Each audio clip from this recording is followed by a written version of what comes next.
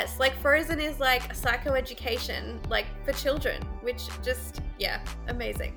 But also adults too. Oh, yeah, yes, yeah. Psychoeducation for everyone. For everyone.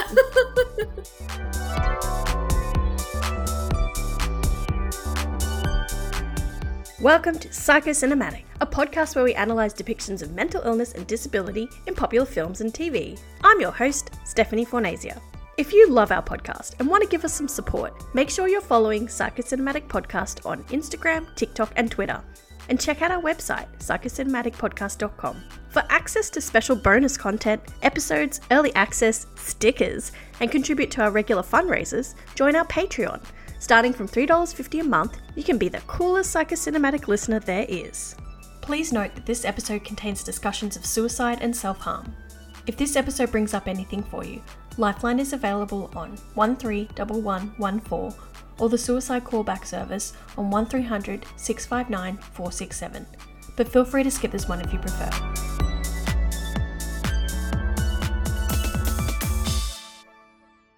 I'd like to start today's podcast by acknowledging the traditional owners of the land on which I'm on today, which is the Wurundjeri people of the Kulin Nation, and pay respects to elders past, present and future, and acknowledge that I'm currently sitting on stolen Aboriginal land. I also just want to start today by acknowledging that I'm releasing this episode the day after Ida Hobbit, which is the International Day Against Homophobia, Biphobia and Transphobia. This is an international day that aims to raise awareness of LGBTQIA+ rights, raise awareness of rights violations, and promote a more inclusive, accepting, and loving society. We at Psychocinematic believe wholeheartedly in trans rights, queer rights, and rights for all minorities and marginalized communities, and are fiercely passionate about improving the lives of LGBTQIA+, particularly youth, across the world. All patron subscriber fees for the month of May will be going to -18 in honour of Ida Hobbit, and we will continue to push for social causes that improve the lives of everyone around us. With that in mind, I'd like to deeply thank our patrons at the moment and shout them out. Nathan Phillips, Elise McGlashan, Matthew Little, Kerry-Ann Ware, Marguerite Donaldson, Carly O'Sullivan, Shannon Threlful Clark, Amber Whitehouse, and someone called Isotransactions. We really appreciate you. And I'd like to introduce to the podcast Laura Pettenuzzo. Is that right? Pettenuzzo, yep, that's right. Thank you very much for joining me on the podcast today, Laura. And what land are you on today? I'm on the lands of the Wurundjeri Woiwurrung people, and I'd just like to affirm that this always was and always will be Aboriginal land. Sovereignty was never ceded and a treaty has never been signed. I guess as non-Indigenous people, it is super important for us to just, acknowledge that we are on stolen land and to kind of display our allyship, not just with our words, but also with our actions. Hugely true. Thank you very much for that. So I'd just like to introduce Laura. So Laura is a writer and disability advocate living, as she just said, in Wurundjeri country. Her work has been published in places including the Mascara Literary Review, the ABC and the SBS. And she's also a member of the Victorian Disability Advisory Council. Welcome and thank you so much for being on the podcast today, Laura. Thank you so much. I'm very excited to be here. Is there anything else you wanted to share about, I guess, what led you to coming onto the podcast and why you thought you might be a good fit to talk? Absolutely. So I guess I just love the idea of this podcast in the sense that, representation of mental health and disability is one of the things about which I'm most passionate. When I heard about the podcast and started listening, I was like, oh my God, this is brilliant. Like, it ticks all my boxes. And I guess because a lot of my work and advocacy is around, mental health or psychosocial disability and, writing about representation and, disabled people not being seen in, either the media or in leadership positions or just in life, and how that idea of not being seen then kind of snowballs into, all different kinds of ableist attitudes that we experience. That just kind of led me to go, hang on, I have thoughts. I have lots of thoughts and lots of feelings. And so I guess for me, bit of a spoiler, like, which you would know from the episode title, but we're going to be talking about Frozen, and that has been my favorite Disney film since I first saw it because of its depiction of mental illness. And so I guess it was just a really nice alignment of things about which I'm passionate. Yeah, I'm so glad that you reached out because, yes, your work is just perfect, and the things that you're passionate about are very much the things I'm passionate about too. We are doing Frozen today, and I'm really, really excited that you chose this one because I've been wanting to do it for a while, and I did make a little TikTok about its representation maybe like a year ago, but I was like, I'm going to do a full episode at some point. So thank you so much for picking Frozen. What was it about Frozen that you were so drawn to it? Yeah, so I think for me, it was a couple of things. So I wanted to see the movie before I really knew what it was about, purely because I'm a really big fan of Demi Lovato. They sing the Let It Go, like the radio version. And so I listened to that song as soon as it came out, and I was like, oh my God, like I really relate to these lyrics. Like, wow, amazing. And so I was like, okay, I really want to see the film. And I remember when I saw it, I was in America with a friend. It was like 2013, end of the year. And I'd been experiencing a fair bit of like anxiety and depression at the time. And I was struggling to articulate that to the friend that I was with. And then I remember just sitting in that theater and just crying because I was like, oh my God, like what else is going through? That's what I'm going through. And so when we left the movie theater, I said to my friend, I feel like Elsa at the moment. Like that's what's going on for me. And that kind of helped her understand where I was at. And I guess, yeah, that from then on, it's just kind of become my comfort film because it's been somewhere that I can go, that I know that I can feel seen. But not only do I feel seen in terms of Elsa's experience of mental health challenges, it's also a comforting reminder or reassurance or I guess hope that much as like Anna sees Elsa in all her complexity and loves her just as much, that people can see me in all my complexity, in all my mental illness and love me too.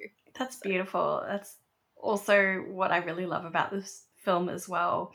I didn't actually watch it until a little while, like many years after it came out, and I was in private practice working with kids, and a few kids brought up that for dealing with anxiety and depression, one of their mantras was "Let It Go," the song. Aww. And so I was like, "That's great, use that. That's amazing." So I was like, "I've got to watch this movie."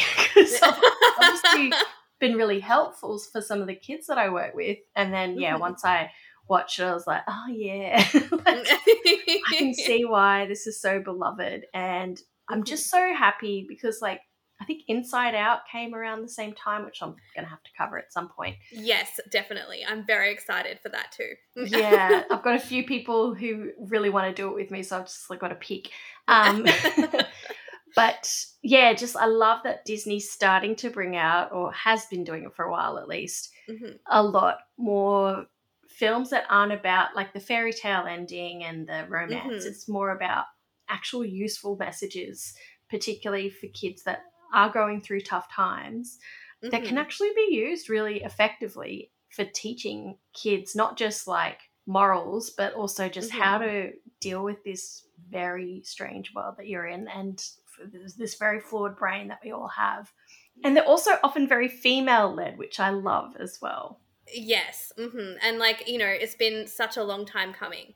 And I think, yeah, like there are so many things that I do love about Frozen, and I know we'll get to this later, but, you know, the fact that it isn't romantic love that saves Elsa, too, is again just kind of subverting that idea and means that it was, for its time, quite a groundbreaking feels dramatic and maybe too much, but I'm going to say it because for me, as I watched it, it felt groundbreaking. Yeah, I think that's a good word to use because it was so popular too. Yes. Even though people are probably sick of the songs by now, they have not stopped being popular. Like I think they're timeless, and it's just yeah, Disney songs are often very well written, but it's a really good signal for how groundbreaking something is when it's still so popular. Well, should I just briefly attempt to go through the plot? So anyone who hasn't watched Frozen, although hopefully you have by now, know what we're talking about. So Anna and Elsa are princesses of Arendelle. Elsa has magic powers to make things freeze and create snow and ice. She accidentally strikes Anna while playing when they're little, and their parents go to the trolls to save Anna, who remove all memories of the magic but leaves the fun. As a result, Elsa shuts herself away at the suggestion of her parents and barely sees her sister as she grows up, also shutting the gates to the kingdom. The parents go away on a trip and are shipwrecked, and sadly have died at sea. As they become of age, Elsa is coronated. They open the gates and have the ceremony, and Anna is so excited to have people in the kingdom dreaming of finding her true love. It also leaves other kingdoms keen to take advantage, such as Weaseltown. Anna meets Hans and immediately hits it off, and her and Elsa start to connect for the first time. However, when Hans proposes to Anna and she says yes, it causes an argument between the sisters, and Elsa's powers are released in front of all. Elsa escapes the castle, then turns everything to winter. She's alone with her powers and creates a new ice castle, singing the iconic Let It Go, where she releases all of her feelings and hence her powers. Anna lets Hans be in charge of Arendelle and sets off to find Elsa, running into Kristoff and his reindeer Sven, who she bribes to help her get to the North Mountain, which Elsa has turned into her home. I think I have missed here that Arendelle has frozen over as she's escaped it. As they get closer, they meet Olaf, which has been created by Elsa, a playmate she created when they were little, whom Anna remembers. They finally get there, and Anna tries to convince her to come back, of which Elsa just tells her to go home. And Anna tells her what's happened there. Elsa gets emotional and her powers strike Anna's heart. An ice monster chases them away, and Anna's hair starts to turn whiter. She's starting to freeze. Kristoff and Anna start to bond, and he introduces them to his troll family, who check out Anna's frozen heart and says that an act of true love is the only thing that will save her. Hans goes to get Elsa, and his men capture her. Kristoff attempts to take Anna back to Arendelle, hoping that the kiss from her fiancé, Hans, will save her. But just as Hans is about to kiss her, he reveals that he was just wanting to marry into a throne and took advantage of Anna's desperation. His plan is to let Anna die and kill Elsa. But Elsa escapes and creates more and more of a snowstorm. Sven convinces Kristoff to go back. Olaf rescues Anna and tries to take her to Kristoff. Hans catches up with Elsa and tells her her sister has died because of her. This stops the snowstorm. Anna sees Hans about to kill Elsa and then runs in the middle and freezes, preventing Elsa's death. She then unfreezes. The act of true love was that between two sisters. Elsa then feels all that love and unthaws everything, bringing back the summer. Anna then, very satisfactorily, punches Hans off the edge. Olaf gets his own personal flurry so he can exist in the summer. And Elsa is able to control her powers and creates a giant ice skating rink. I've just summarized Frozen 1, which I assume we'll just be talking mostly about today. I haven't actually seen Frozen 2. I was trying to, but I never got around to it. Oh, you must. Okay, yes. Yes, whole other discussion. Although they do kind of go into like the mental health elements in there a little bit. And there is one of the songs where Kristen Bell actually did an interview where she talked about how that song was actually drawn from her experiences of depression. But anyway, sorry, I'm going on a tangent. No, that's really important. And feel free to discuss Frozen 2 as it comes up as well, because it's hard to not talk about one without the other. So I did a little bit of research into the lived experience of the people creating the film, but before I go into what I discovered, is there anything that you've come across or that you wanted to talk about in terms of the creation of Frozen? I did a bit of like looking into it when I first watched it, and also, in preparation for this. And I think, we would have come across some of like similar things, but, like I mentioned, I appreciated the fact that the filmmakers like deliberately approached Demi Lovato to sing the radio version because they're well known as like a mental health advocate. And so like, I guess that, active platforming of lived experience is something that in general, I think, the whole world can and should learn from, because, the voices of people with lived experience remain marginalized and sidelined. But on that note, you know, like Kristen Bell has obviously spoken out about her own experiences with mental health issues. Yeah, she's been very vocal. Yes. Yeah, like I am like quite disappointed with, and I don't mean to mispronounce Idina Menzel's name, but like really disappointed with like she made a couple of jokes in 2017 and a few years ago about like suicide and just kind of being very flippant about that. Yeah. And it was just kind of like, Elsa, don't do that. Like, what are you doing, Elsa? I know. Don't you know what you represent to everyone? Exactly. Yeah. Yeah, I didn't realize that until you had mentioned it, and yeah, just like I won't repeat what you said because it's really quite upsetting. And given what she's come through in the show, but also like I read that one of her parents was a therapist and her husband's a mental health worker. So wow, should she not have known better than to make some of that kind of offhand comment, which really trivializes the nature of mental illness? She did apologize, though, I guess. Do you think her apology was enough, or should she do more? Personally, I think she should definitely do more. But I mean, I'm slightly, you know, I have, like, I'm very invested in this issue. But I think it's particularly the fact that it's a recurring thing. Like, I read several interviews with her from, like, different time points where she made, like, the same or similar flippant comments about mental health and suicide. And I just kind of went, did you not learn? You know, a bunch of her fans, like, you know, there was like a bunch of backlash from them, but it's kind of like, why do you need like a huge like public outcry for you to recognize the like implications and problematic nature of your own behavior? Like, can we not like reflect on our words and behavior as people and then own up to our mistakes? I don't know. Yeah, that's the disappointing thing. Like, it took a group of people, the National Alliance on Mental Illness, who called her out to actually go, oh yeah, that was wrong. Like, there was plenty of time to reflect and go, oh, I can see why that wouldn't have been the right thing to say. So yeah, I don't know, I just have a lot of feelings about that. Yeah, I think, you know, nobody's perfect. We're all human, and perhaps it can be, you know, viewed as an opportunity for grace, and as an opportunity to do that introspective work, and do better in future. Yeah, anything else that you came across or that you want to talk about? That is everything off the top of my head, aside from the fact that I do remember seeing on Google that, good old Google, Josh Gad, ironically has like generalized anxiety disorder, or GAD, just like me. Yes. Me too. Oh my God, GAD twinsies. GAD twins. We need a secret handshake. Oh my God, yes. We'll have to wash our hands afterwards. Anyway. And just, yeah, like, lots of reassurance, like, you know, I did the handshake, that means that I like you, it's okay, we can all be reassured. Deep breaths. Yes, yeah. That can be an element of the handshake, mindful breathing. Yes, 100%. Love it. Yeah, I came across that as well, in like such a coincidence with his name, but also he's been very vocal about it and campaigned for mental health awareness in a few forms over the years. So that's really awesome that he.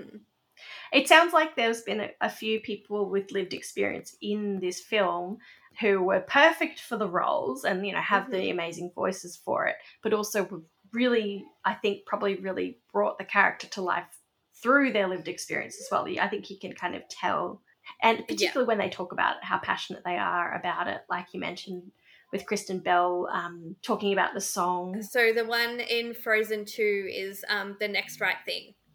Yeah, I love that song. I need to listen to it.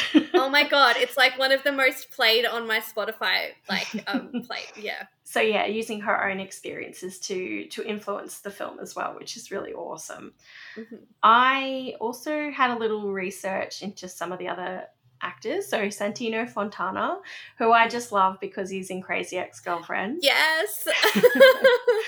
Yeah, I didn't read much about his own life, like personal experience with mental illness per se, but he did have quite a significant onstage concussion in his early Broadway career, which set him back a whole year professionally. So he experienced a lot of distress and stress, and I assume it sounds like it was quite anxiety-provoking moment, like knowing if he was going to recover, like he couldn't perform for some time. So that was just interesting, and he had to really look after himself and I guess provide accommodations for him when he was going back to work. So that's important to be aware of.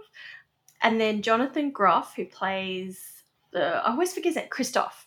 Oh, yeah. He has discussed publicly about his life being in the closet and coming out sort of later in life as gay, particularly being very passionate about Broadway, and then once coming out, really changing his life. So I think he probably relates to that sort of masking side of things, of looking like you've got it all together and there's nothing different about you, but secretly you're not being your true self. So yeah, just thought that was interesting. Yes, I think so too, particularly given like when I was like first Googling Frozen and like different interpretations of Let It Go, there were quite a few arguments or like people contending that it could also be like an analogy for queerness. Yeah. And like obviously they didn't kind of go in that direction in either the first or the second film, but I could really see you know, that like that parallel really does make sense. Hugely, yeah. If, you know, people having that interpretation, if that's going to help, if that's going to, you know, support people to find that sense of self-acceptance, then that's brilliant. And it's just, you know, another way that the film and the lyrics and, you know, all of that lived experience that's gone into it can and will continue to, I guess, improve the lives of people who watch it. And maybe that is a long bow, but this film has improved my life. So I don't think that's a long bow at all, and I feel like that's the best thing about cinema. Particularly, I always like when films are explicit about what mental illness, disability, whatever it might be that they're talking about. But when it is kind of more coded, it means that you can, and even when it's not, you can take with it what works for you and what helps you and apply it to your life in so many different ways. And I think particularly with Elsa not having a romantic plot in the first one, haven't seen the second one, then it's very easy to connect it with having a queer narrative as well, which if people have taken that on board, that's brilliant. I had a little research into the creator Jennifer Lee, who is now the chief creative officer. So I wrote CO there, and now I don't remember what it stands for. She's the chief of something. She's the chief of Disney. So she took over from John Lasseter when there were those allegations of assault, and he was let go, which I think is a great move because, like this, she did such an amazing job with this film, and it's good to have a female in that role. Absolutely. Yeah.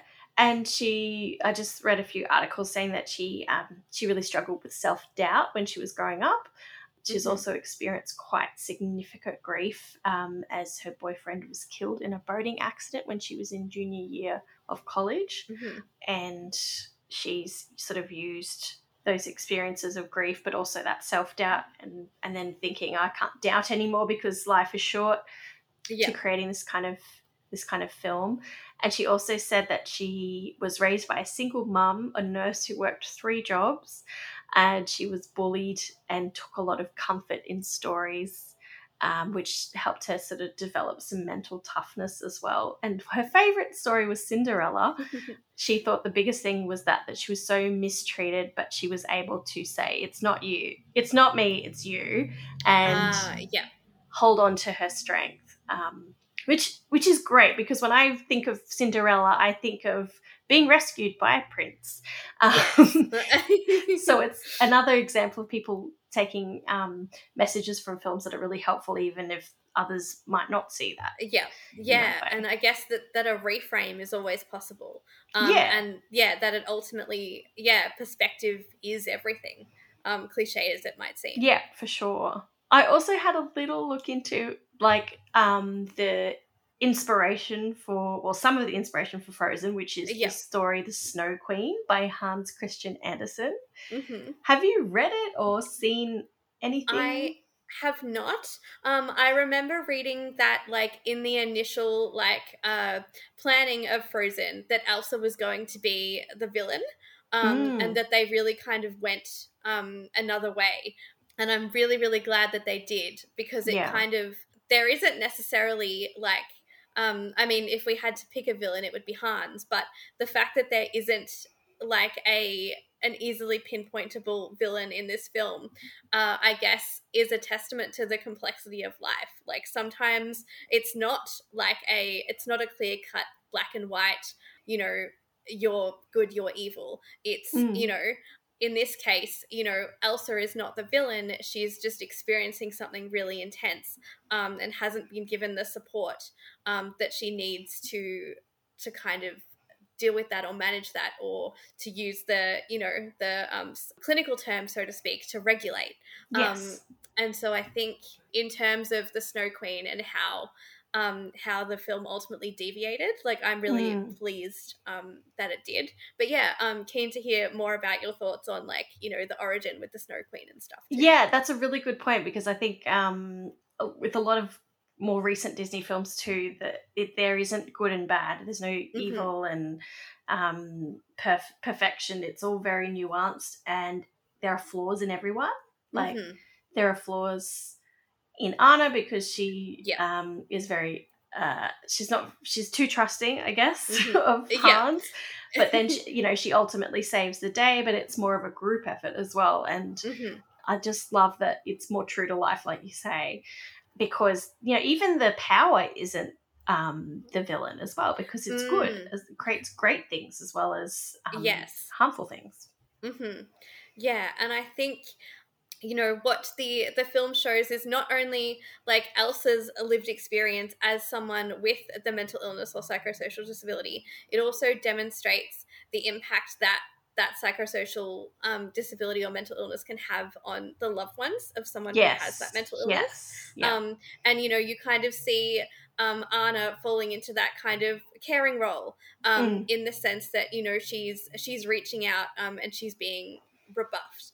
And I mm, think, you know, there are a lot of people who, you know, might not necessarily identify as carers, because that can be quite a loaded term, mm, but could identify with that act of trying to provide emotional support for someone who is dealing with their own mental ill health. And yeah, so I definitely. guess I really appreciated that there was that representation there as Yeah, well. absolutely. Yeah, there's so Mm-hmm. much. It just really nails it. Yeah. Going back to the Snow Queen, so it's a Mm-hmm. really long story, Mm-hmm. and I haven't read it or watched any depictions of it on Mm-hmm. screen. I think, like, I recall the Snow Queen as one of the, like, the what, I think it's the White Queen in the Chronicles of Narnia, which I've only seen the Yes, movie. that's what pops into my head too. Mm. Yeah, which they also it was inspired by this tale. But Yeah. essentially, like, there's like 5 different stories within it, and lots of Mm-hmm. things happen, and it's really the Snow Queen doesn't she doesn't actually pop up all the way through. So Mm-hmm. I won't go into it. But one thing that I thought was really important is the beginning of the tale. Mm-hmm. Is the whole creation of the story is that apparent. This is a quote from the story that, Yeah. or maybe it's from Wikipedia. Anyway, the devil, in the form of an evil troll, has made a magic mirror that distorts the appearance of everything that it reflects. The Mm-hmm. magic mirror fails to reflect the good and beautiful aspects of people and things, and magnifies their bad and ugly aspects. The devil, who's a headmaster at a troll school, takes the mirror and his pupils throughout the world, delighting in using it to distort everyone and everything. They attempt to carry the mirror into heaven in order to make fools of the angels and God, but the higher they lift it, the more the mirror shakes as they laugh, and it slips from their grasp and falls back to earth, shattering into billions of pieces, some no larger than a grain of sand. The splinters are blown by the wind all over the earth and get into people's hearts and eyes, freezing their hearts like blocks of ice, and making their eyes like the troll mirror itself, seeing only the bad and ugly in people and things. And to me, that there is just depression and anxiety encapsulated. Mm-hmm. Well, at least one aspect of it anyway, in that Yes.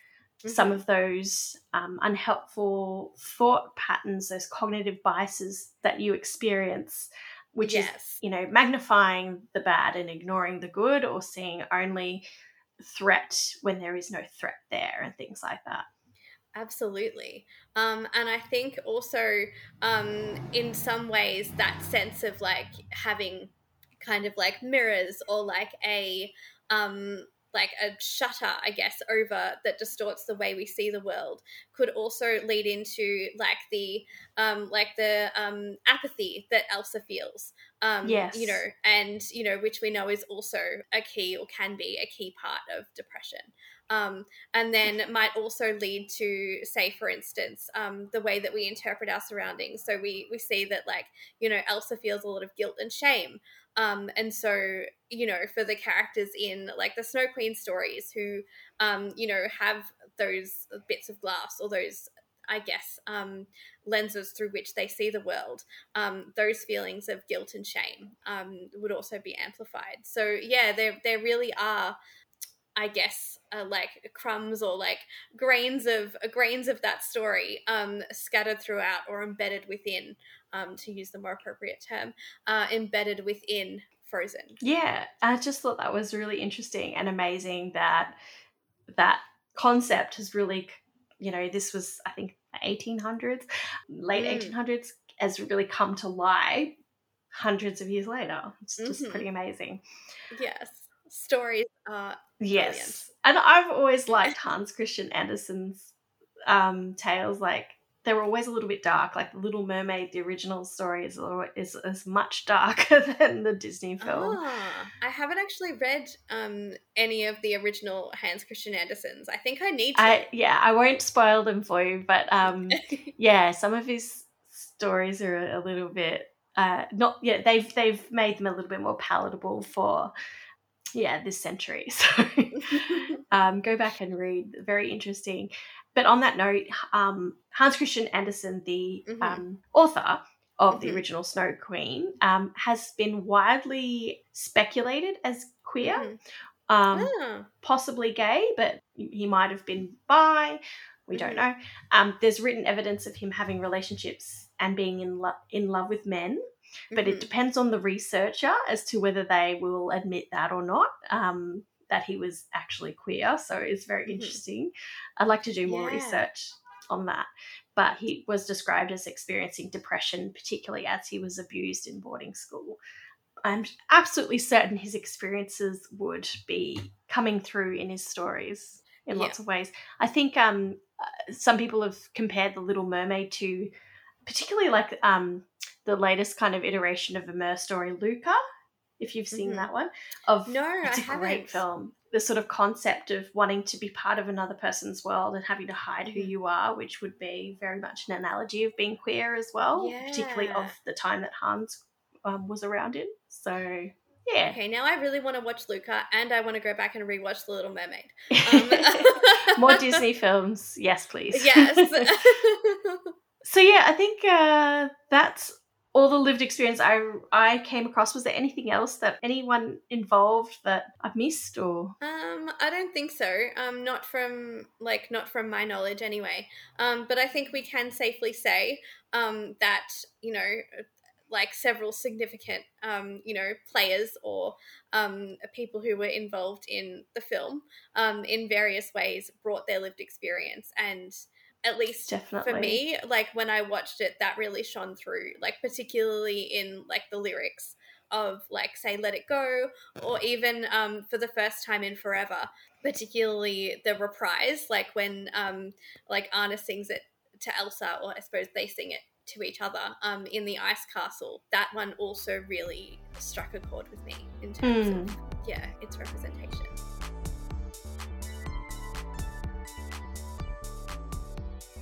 So are you happy for us to move on to accuracy? Yeah, no worries. Because sometimes we kind of go through like, is this an accurate representation according to what we see clinically? But I just thought we'd probably talk about the themes in it and how much they relate to what we've experienced or what we think they're trying to say.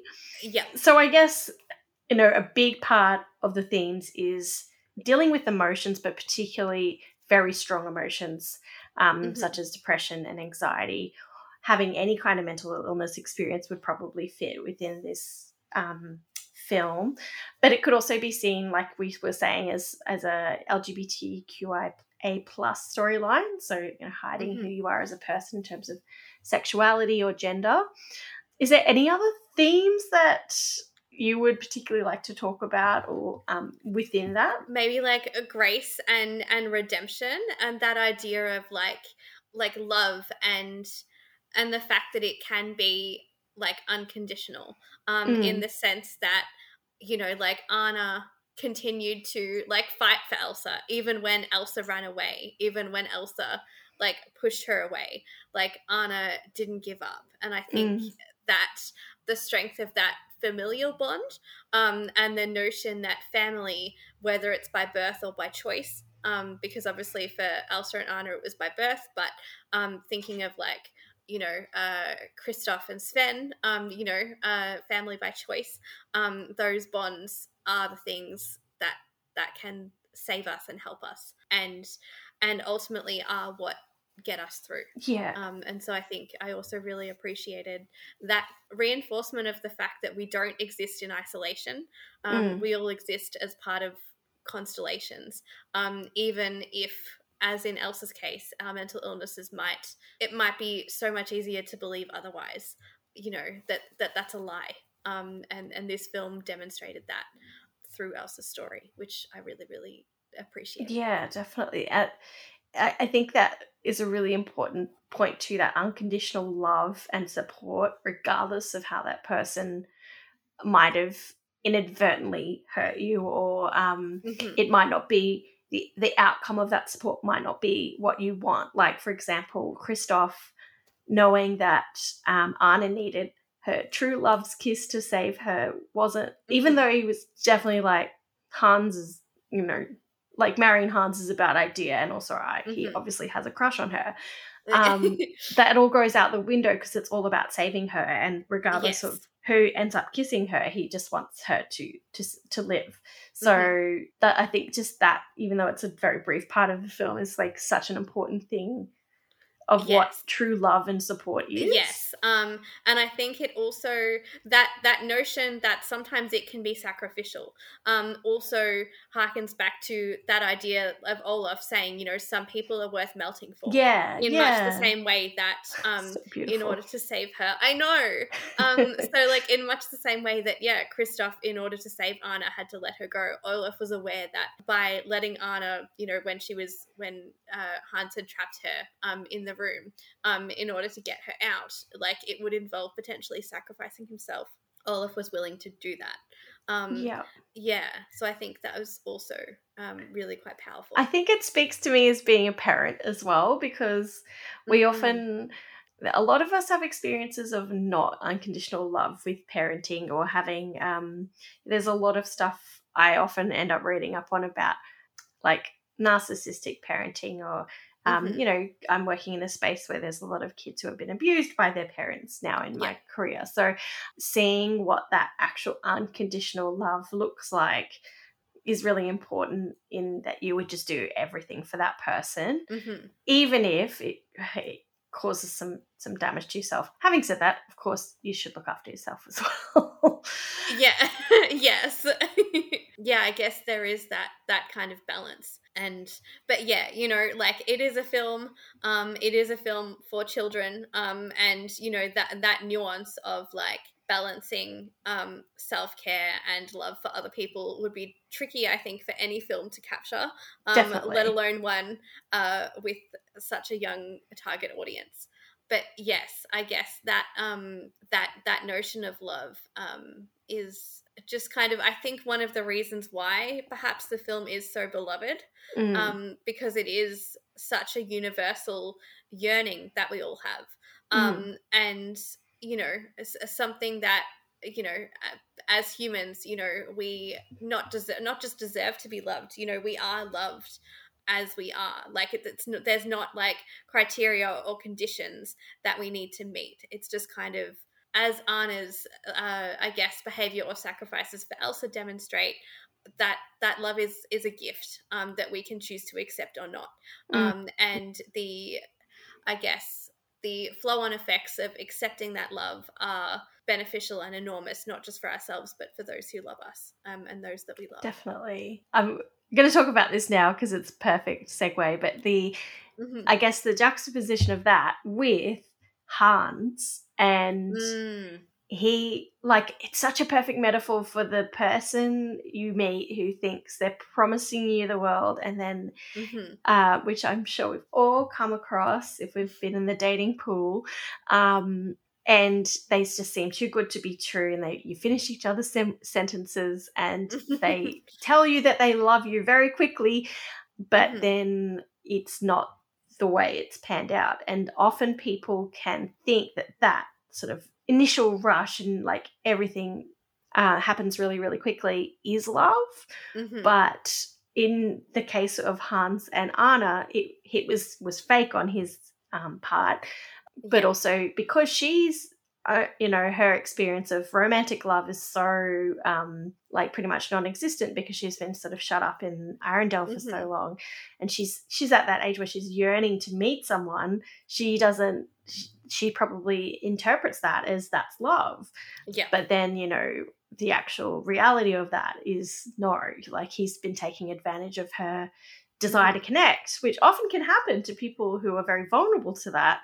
I guess it's a good teaching moment to have boundaries as well and get to know someone carefully and not always trust people immediately, and to show like what true love really is not necessarily that initial spark, but really that, like we've just been talking about, that sort of unconditional love and support of that person for who they are, not just what they can give you, I guess. Yes. And I think something else that distinguishes, I guess, like the Hans dynamic from those other more healthy depictions is the ease of it. So like for Anna, perhaps she kind of thought, oh my God, like it's all falling into place. Like, this is the person, like it's all just, it's easy. But it wasn't necessarily easy. With Christoph and Sven, it's not easy with Elsa, but it doesn't have to be easy to be worth it. It's almost, the ruptures in their relationships mean that the repairs afterwards make them that much stronger. 100%. Yeah. That's the reality. It's not all just ease and having fun. Sunshine and rainbows.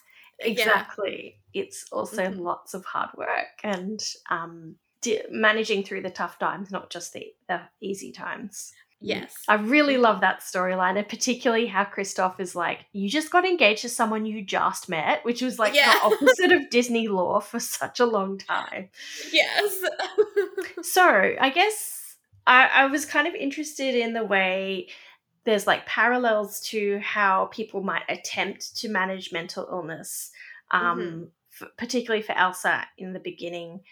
And I really, the way that it sort of pans out with in the beginning when the trolls are telling her parents, like, she has to learn to control it and fear will be her enemy. They sort of interpret that to mean you just have to stop using it. Just try to not focus on it. Conceal it, basically. Conceal, don't feel. And they kind of interpret it. To me, like, those words could have been interpreted as manage it, like, and also don't be afraid of it, because the more you're afraid of it, then the harder it will be to manage it. Yes. Which is just like with anxiety. Yes. Yeah, exactly. Yes, that idea of fear being your enemy is almost saying, like, but acceptance will be your savior. And ultimately that's what it is. But I think what happens then is that, like, Elsa and Anna's parents are so well intentioned and they obviously love their daughters so much. And that love then leads them to, I guess, constantly kind of repress Elsa's emotions. They view, like, the expression of those emotions as something bad, as something to be avoided at all costs.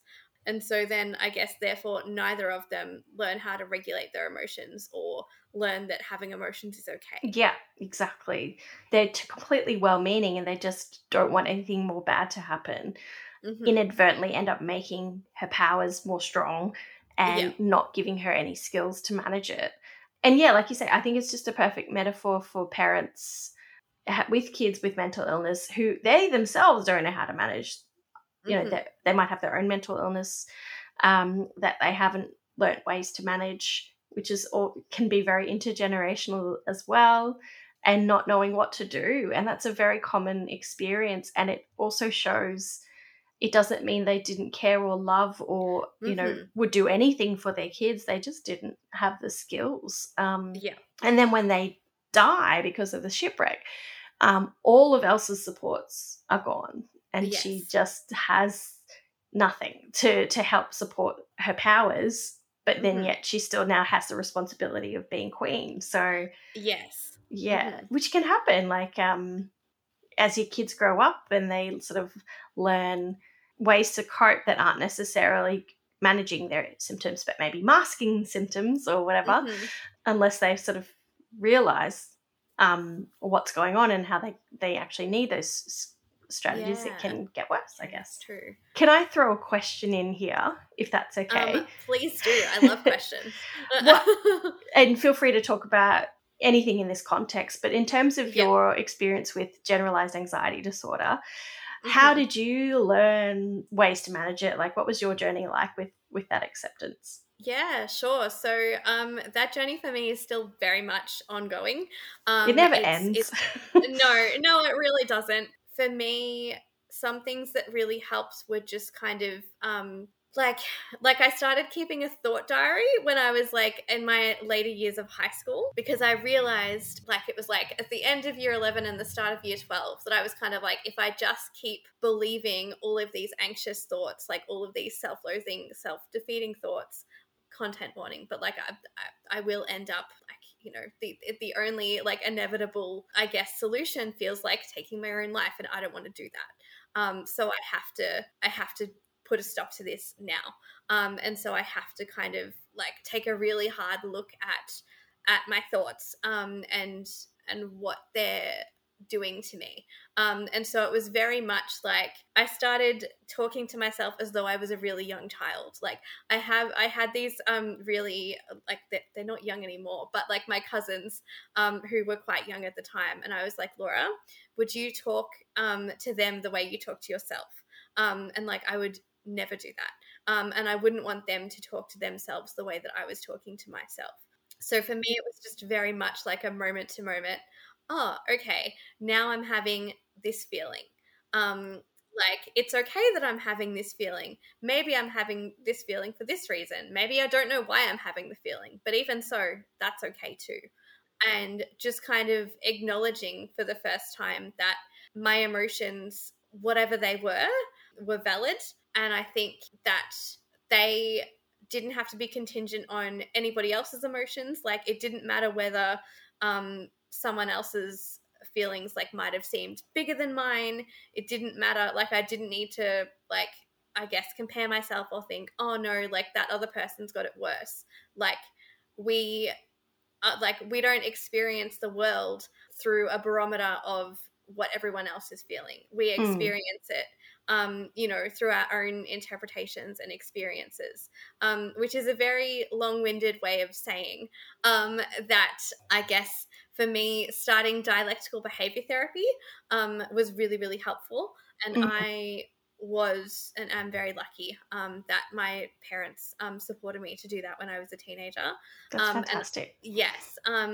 DBT is something that I would recommend to lots of people just because it does equip you with so many skills in identifying your emotions, in regulating them and tolerating distress, and in interacting more effectively with other people.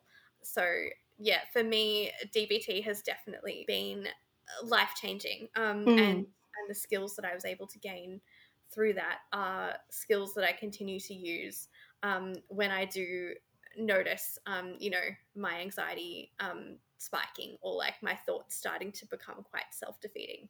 I think that's going to be really helpful for anyone who's experiencing, you know, some of the things that they relate to from this movie. because I haven't myself gone through dialectical behavior therapy, but definitely aspects like the acceptance side, Yeah.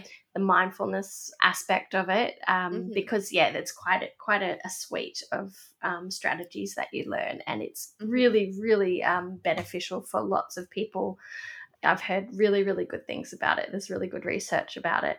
But yeah, the way you're describing, I'm noticing that I'm having the feeling. And what would you say to yourself if you were your cousin? Is Mm-hmm. some really good sort of, I guess, defusing strategies of acknowledging that this is a feeling, this is a thought. It's not good or bad. It's just there, and Yeah. it's not Mm-hmm. you.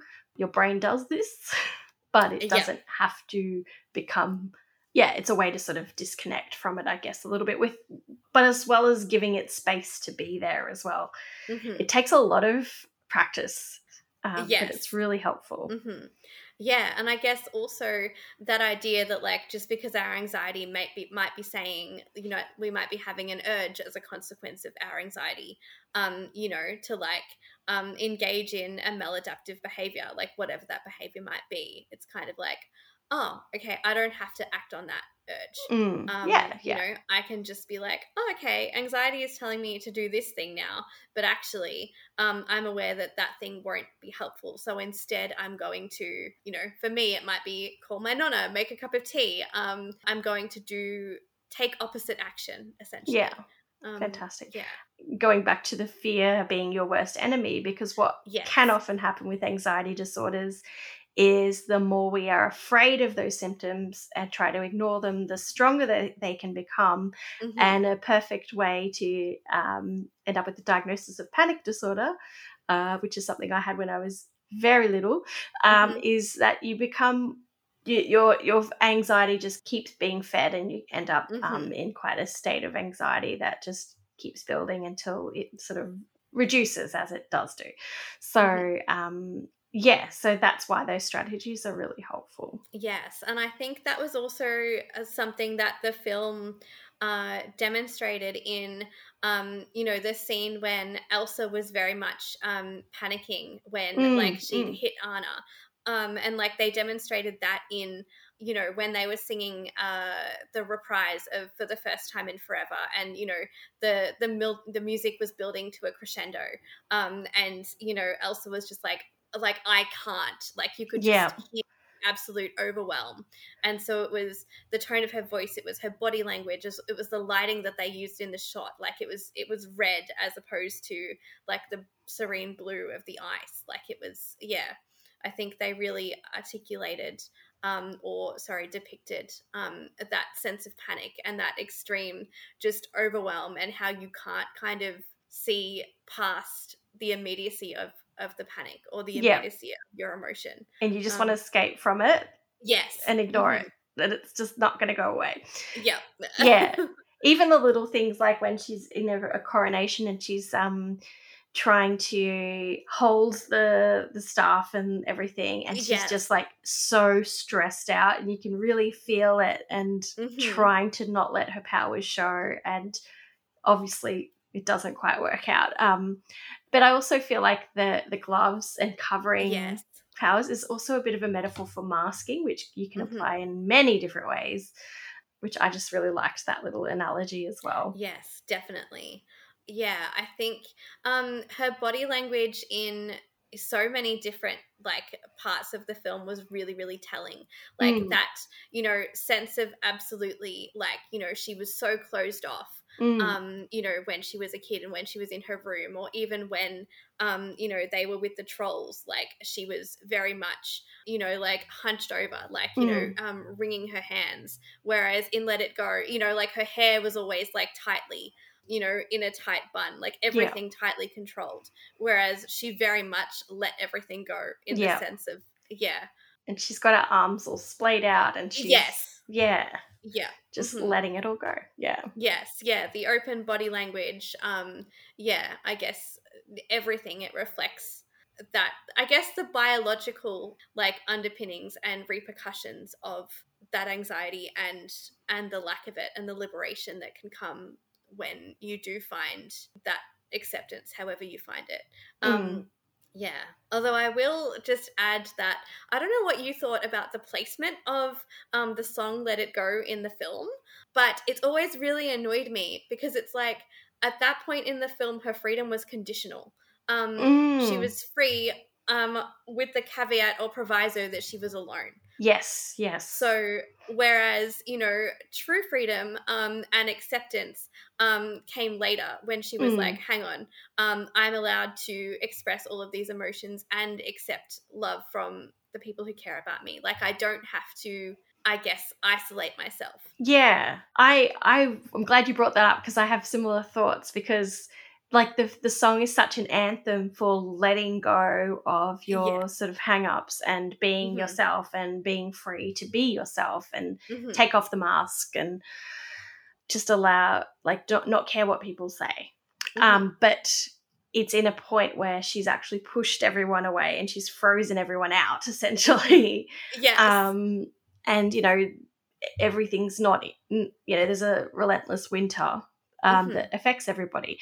So yeah, I'm also like, it's a bit confusing in that Mm-hmm. way, and particularly when it's become such an anthem, but it's in a bit where it's actually great for her to let herself go, but it's also at the detriment.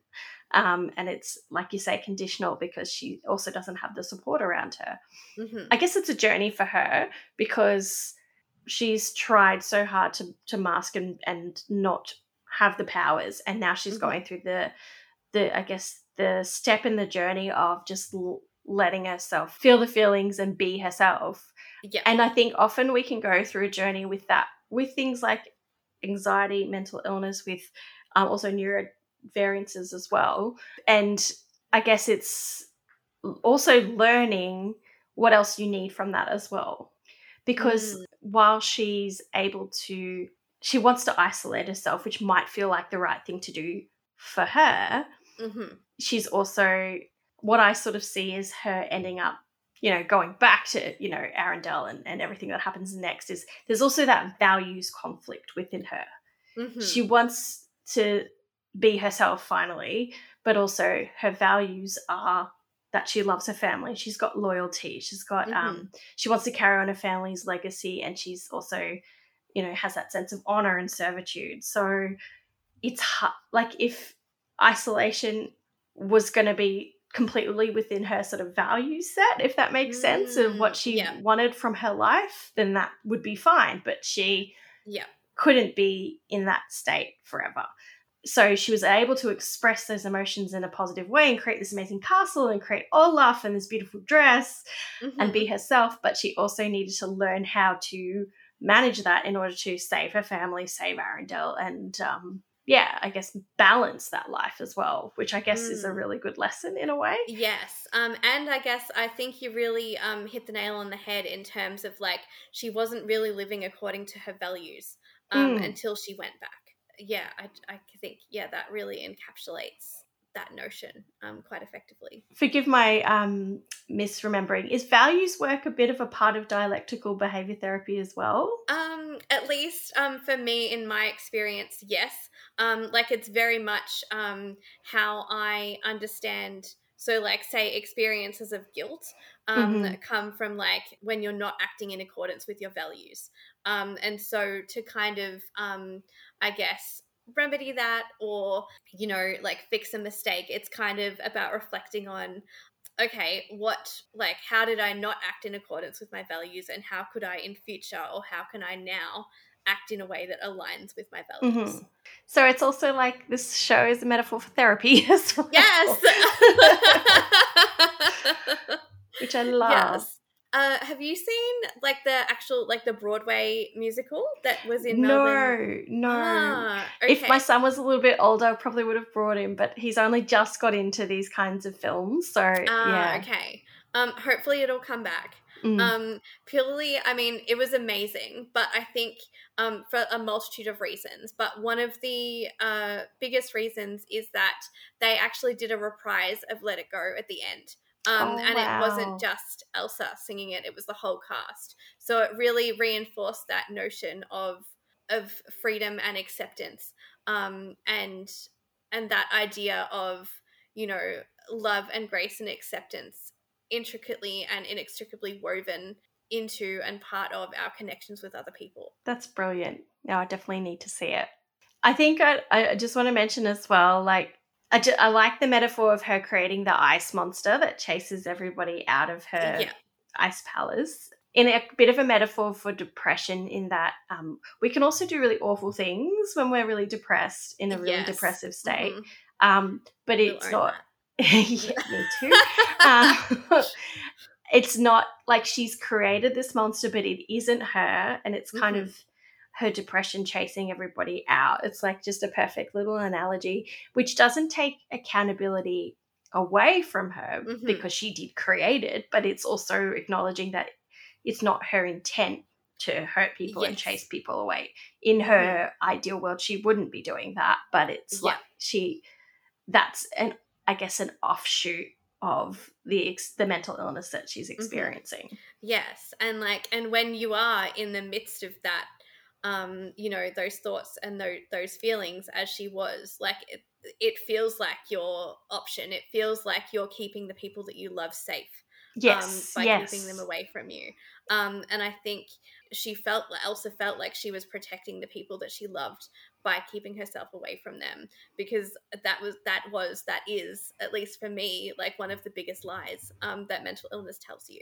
Yes, 100%. And so I think, the fact that ultimately audiences, particularly young audiences, could see that for the lie that it is, and could see that ultimately, love and connection are possible for all of us, even as, we can push people away, even as we do kind of live alongside these lies. That is, also really, really powerful. Yeah. I almost wonder, and this might be a very, very big stretch, but her creating the ice palace for herself and freezing Arendelle is almost like a metaphor for suicide. She's chosen to isolate and sort of banish herself away from her family, and as a result, they are in a forever winter, I guess. Perpetual winter. I'm definitely overthinking it, but that can be a little bit of a metaphor for how the impact of mental illness can be on people around, even if it's not necessarily suicide, but like cutting off your family. Like sometimes that can be having, I guess, estranging yourself from your family doesn't always have to be a negative thing, or sometimes it's a necessary thing. But in the case of when it's a depression or a mental illness creating that, it impacts your loved ones in a way that can feel like what they've sort of created there, almost. Yes. And I think on that notion of, I guess, suicide and the potential representation of that, the musical actually, like the Broadway musical, gives Elsa another song, and it's called Monster, and it's after she has kind of like banished Anna and Olaf, and she is actually saying, would they be better off without me? I'm a monster. So it's kind of, it's explicitly acknowledging that, she is and, would be having thoughts, that like the people that she loves are better off without her, that suicide is an option. And so I think it makes sense that, in a real life experience of mental illness like this, one's thoughts might then turn to suicide. Definitely. I'm glad you somewhat agree, and I'm not just going a little bit on a tangent, but it's I guess it's the reality of mental illness, statistically and unfortunately. Is there anything else that we didn't touch on in terms of Anna, Elsa, the sort of depression, anxiety sort of metaphor? The interesting thing that I noted is that, like, even before, Elsa kind of like, accidentally hit Anna, like their personalities were very different, in the sense that, Elsa was asleep and Anna was the one waking her up. And it was just kind of, it made me wonder about the like nature versus nurture kind of thing, in the sense that obviously there's no real answer. We can't ever be like, this much is nature and this much is nurture. We can't do that in real life, and we can't do it in Frozen, but it did make me think that, you know, personality-wise, there may well have been a disposition in Elsa for anxiety or depression, Yeah. that then, as a consequence of, you know, her environment, and, you know, her parents' interpretation of the troll's advice, kind of led to all of the ingredients, or like, created the recipe for the anxiety and depression that manifested. That's a really good point, especially because when Anna was waking her up in that sort of first scene, she's also like really conscious of waking other people up in the palace. We've already, even before what happens, we can tell that she's a bit more of a cautious person than Anna. And Anna's definitely like the more playful, happy to take a risk sort of type all the way through the film, really. So that's a really good point. Yeah, I just found that really interesting too, and almost like would love to just like sit down with like the filmmakers and just be like, here are all my questions. I'm curious, in Frozen 2, is there any sort of backstory on the parents that we hear? Is there any more of a... Yes, a lot. So essentially Frozen 2 is more about like indigeneity. So it turns out that Elsa and Anna's mum was like indigenous to like the forest near Arendelle. And Elsa and Anna's dad like saved her at one point, and then like they fell in love, but she then had to leave like her land. And it was kind of all about the fact that like the colonizers of Arendelle kind of destroyed or impacted like the land and culture of the First Nations people of the forest. Wow. So I should definitely watch. I've watched it before today. Yeah, it's very good. And at the same like time, like although there's not a lot of focus on mental illness, like one of the songs where Anna is experiencing particularly intense emotions, The Next Right Thing is similarly kind of like, you know, when you do get overwhelmed by that sense of negativity, like sometimes the only thing you can do is, you know, take one step, one breath, and focus on, you know, the next step, the next breath, and then the one after that. And just kind of that sense of immediacy and needing to break life down into the most manageable chunks because everything does feel so overwhelming. Yeah.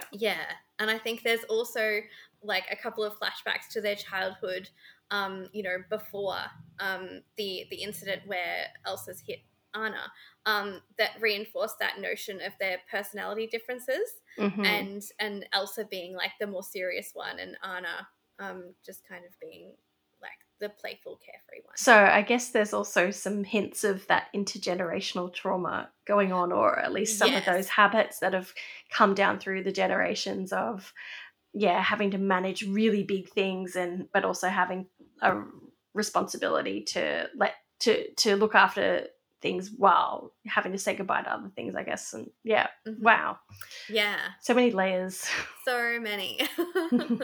I wanted to briefly talk about Olaf before we move on, because he's such a beautiful character, and I kind of see him as like the antithesis of anxiety and depression, because he just sees everything for the joy and the beauty and excitement, like with completely rose-colored glasses, like, you know, oh look, I've been impaled, like just so happy about everything that happens to him.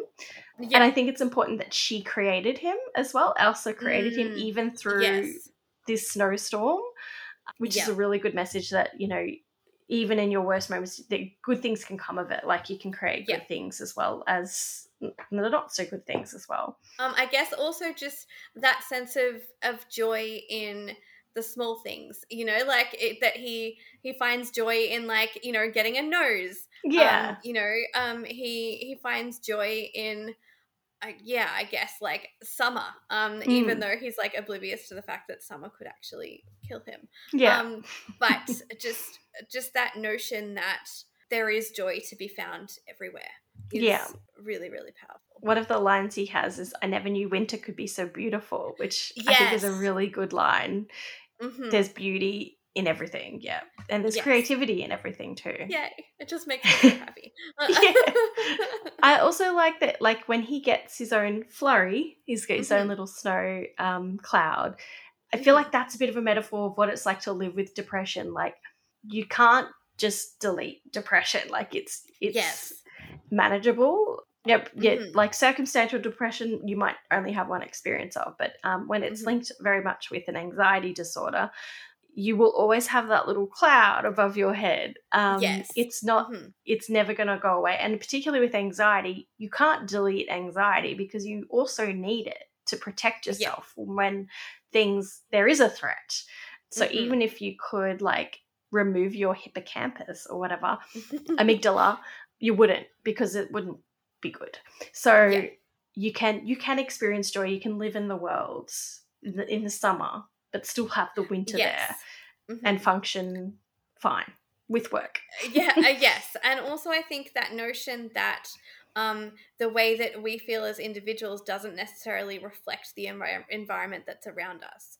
So, yes, that's a good point too, like, Olaf might have been surrounded by summer, and I mean, this doesn't necessarily translate in terms of his mood and disposition, because as we've discussed, his disposition is, by necessity, that sense of positivity. But I guess what it can represent is that notion that, externally everything might be excellent. Within you and internally, there might be this cloud. This iciness, and that those things don't have to necessarily be, that cloud doesn't have to obscure everything. Duality exists. We are multidimensional in everything, but particularly in our emotional experiences. It doesn't have to overwhelm you, but it can also have space to be there as well. Yes. You can give it the space and allow it to be there, which is the best way to manage it, really. Yeah. Absolutely. Yeah. You can kind of, have that acceptance and hold it lightly. I guess that's something for me that I've kind of really been trying to hone in on and embrace, that notion of holding things lightly and not being wedded to or overly attached to I guess an idea or a part of my identity, because by giving whatever it is, like the anxious thought, power over me, like, as Elsa did when she was like giving the notion that she needed to be isolated so much power over her, it diminished her as a person. And so when it always comes back to let it go, but when she let that go, in much the same way as when I let go of or hold lightly the things that are hurting or weighing me down, then she and then I could be free, basically. And it's a good metaphor for freezing that frozen heart, I guess, or that ice not being so dense and jagged and hard is holding it lightly, is letting that snow melt, letting that ice be there, but it be soft and fluffy rather than hard and jagged. I wish to interrupt this episode with just a little introduction to a trailer for the Vampire Insider podcast. Now, you may already be aware that the AMC series Interview with a Vampire has been around since last year, but what you might not be aware of is that ABC TV and ABC iView are currently screening and streaming the entire series, as well as the Mayfair Witches. So if you haven't already listened to this excellent podcast in which Christina, Mark and Joanne deeply dissect the Interview with the Vampire series as well as the Mayfair Witches, do not delay in listening to this fantastic podcast. And I'm not just saying that because I am in one of the episodes. The three hosts are hilarious, and it's an essential part of your viewing experience of the Interview with the Vampire series. I feel like Sam Reed is in some way some sort of karmic salve for people who could never understand why the Tom Cruise played Lestat ever.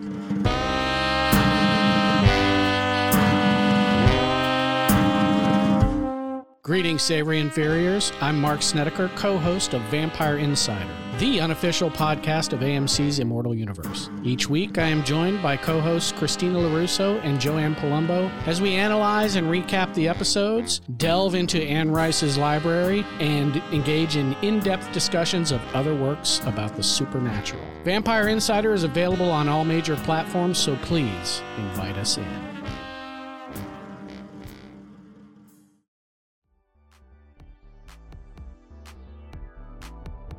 Do you think there's any stereotypes in this film that might just dampen how much we love this film, or anything that subverts it more than anything? Yes, like as much as I love this film, I will be the first to admit that it is not perfect. And there are like several things that stood out to me and that still kind of stand out. Like that idea of like the Fixer Upper song. Yes. I think glad you mentioned that. So I guess the song Fixer Upper for me was something that suggested the notion that who we are as we are is enough for the people that love us. And that, yes, we're not perfect. Yes, we're all fixer-uppers and we've all got work to do on ourselves. And that we can be loved, while we do that work. We can be flawed and still be a great catch. Yes. Yeah, exactly. One line that stood out to me that I was always a little bit like, oh, that's a bit odd. And then also I saw a bunch of Tumblr posts about it. Well, there were two in that song. One was like the line, the thing with the reindeer that's a little outside of nature's laws. I was like, whoa, Disney, what are you going to what are you implying that Kristoff and Sven are getting up to? Like, what?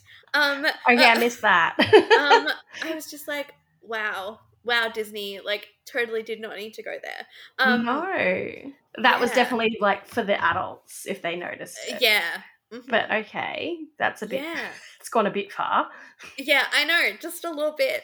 And then there's also this theory that I saw on Tumblr that I'm a bit dubious. But in the song Fixer Upper, one of the trolls says, get the fiance out of the way and the whole thing will be fixed. And so I read like a fan theory that was like, Hans was never actually evil. The trolls just cursed him to get him out of the way that Kristoff and Anna would end up together. I don't believe that. But I can see why people would make that conclusion, though. Yes, yeah. Mm-hmm. But I think in terms of, I guess, like other stereotypes, we don't see like the reality of recovery being non-linear. Like in reality, it's not like Elsa is like, yes, I accept that my sister loves me. I accept myself. All is fine and dandy now. And I guess, again, this is a film. It's a Disney film. So it's going to operate within certain conventions. Yeah. But I think just acknowledging now that recovery isn't linear, that she is likely to have those setbacks and deal with and learn how to manage her thought patterns and learn how to regulate her emotions on an ongoing basis for the rest of her life. Which I guess is good about Frozen 2 in the fact that we see her in another low point at one point. Yes. Mm-hmm. And yeah, I completely agree that they were my thoughts too. Like, as much as, the Fixer Upper song is really about everyone's a fixer upper, it was also kind of like, I interpreted that as, Anna, you can fix up Hans. Like, that's what you can do here. You don't need to be fixed up, but he does. And it's like, women aren't here to fix up men. But yes. So I thought that was a little bit of a cop-out, but it's also, that message.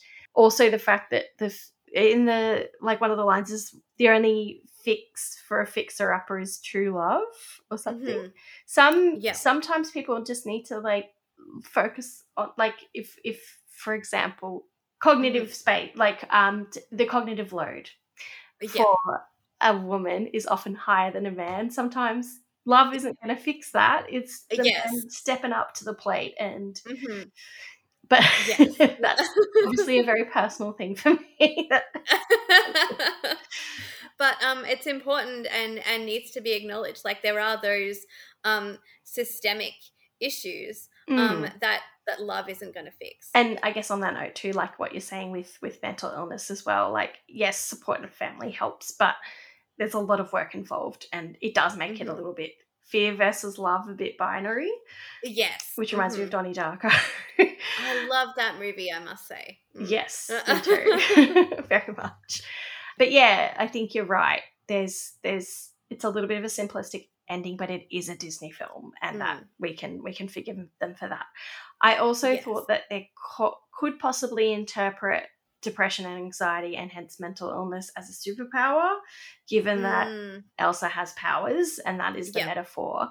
And there sometimes can be a bit of danger in the trope that if you're mentally ill, then you must have like lots of creativity, and you'll make some really positive stuff out of that mental illness. Sometimes it's just shit, and there's lots of people with mental illness that aren't creative people, and that's okay. So there's that danger in seeing it, but I feel like you'd be interpreting a little bit too. Like it's a fantasy film, so of course there's going to be powers involved, and if it wasn't the power, then how would we have that metaphor? So but still, it's kind of, again, holding those two ideas simultaneously. Exactly. And I think also something else that stuck out to me is that for the main characters, at least, you know, they were all very like all white, all stick thin. Yes, you know, very pretty. Mental illness does not discriminate. You know, I rewatched it the other day, and like, you know, there was the store owner, yes, like of Oaken Sauna, and he was like, you know, but his size was almost used as like a comedic thing because he could throw Kristoff out of his shop.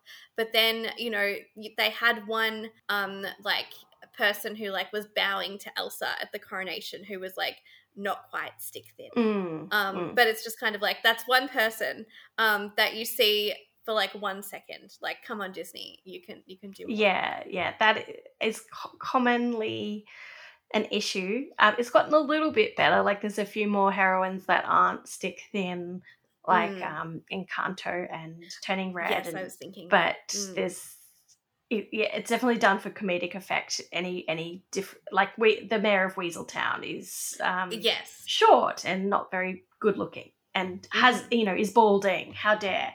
So it's definitely image used in that sort of way, and that is a very stereotypical. But yeah, I think mostly it subverts a lot of those Disney stereotypes. That's a bit more obvious than the stereotypes that it continues. Yes. Yeah. Like, I think the one that like stood out to me most the first time I watched it, which we have already talked about a little bit, is that notion of like Kristoff actually calling out Anna and being like, you know, you can't marry a man you just met, and Anna being like, you can if it's true love. You know, Kristoff asking her like, you know, what's his last name, what's his favorite food, what's his whatever, to just really, I guess, gently point out that they don't really know each other. Yeah, and that's a really important message. Get to know someone before you betroth yourself to them. Yes. And the true love in this film is actually family love. It's not romantic love. Not everyone can probably... It's not necessarily the family that you are born into. It might be the family that you've chosen, like you were saying earlier. But that is often the long-lasting supportive love that we actually need to help us. Yeah.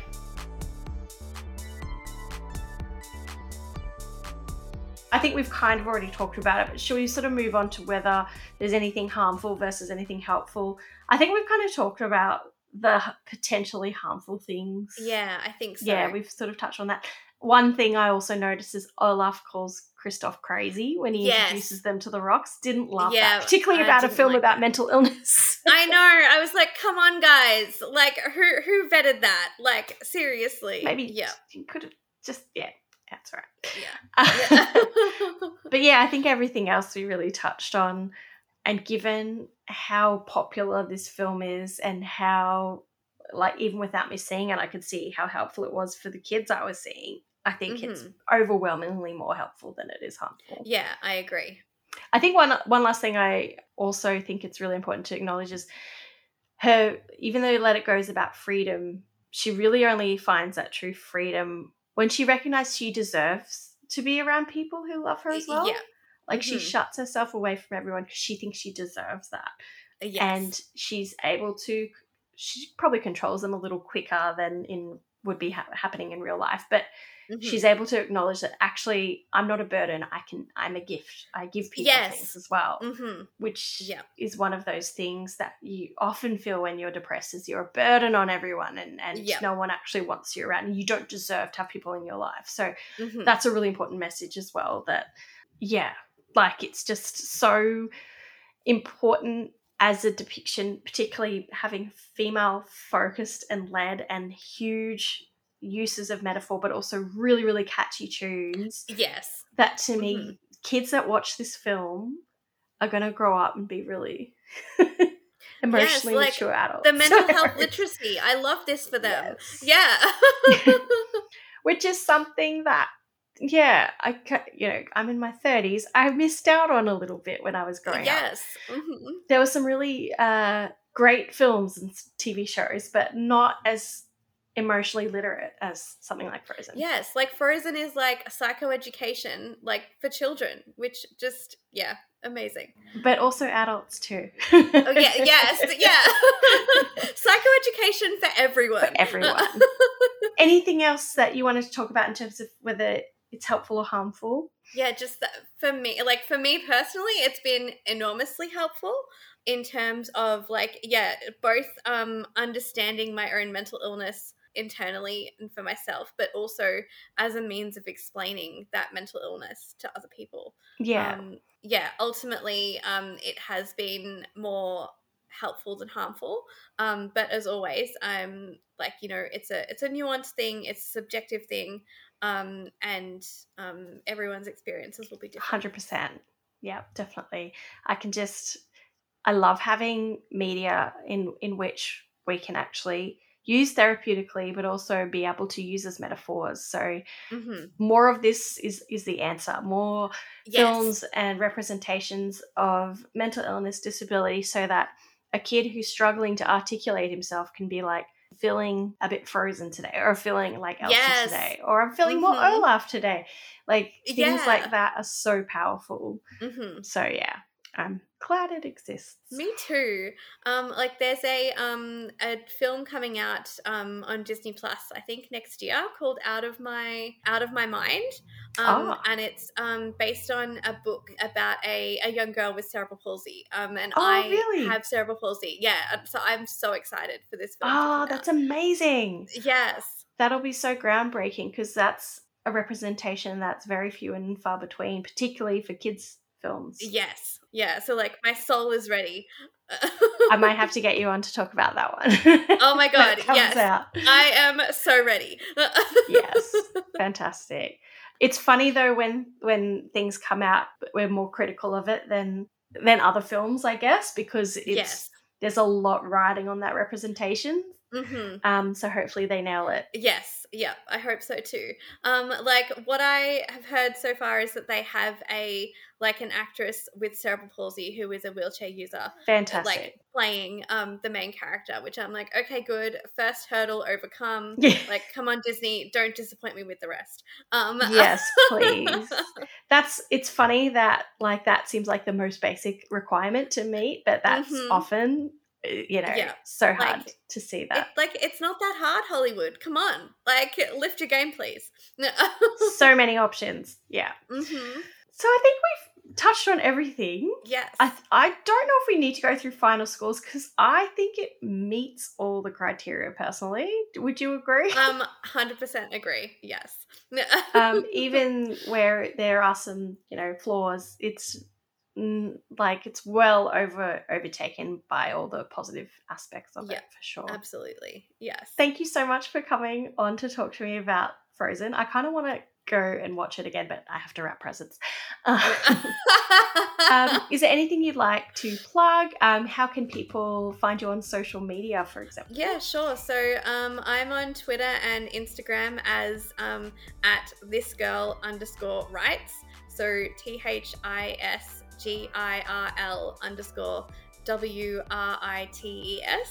and I have a blog where I review representation of mental illness and disability in literature called Laura's Adventures in Literature. So, yeah. Fantastic. I'll pop them all in the show notes too so everyone can click away and read all your awesome reviews. Awesome. Thank you so much for joining me, and I'm very excited to talk with you again in future. Thank you so much. Yay Frozen and yay Psychocinematic. Thank you so much.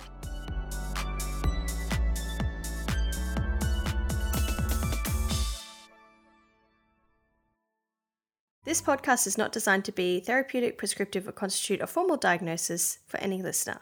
For a longer version of this disclaimer, please check the episode notes on your podcast app.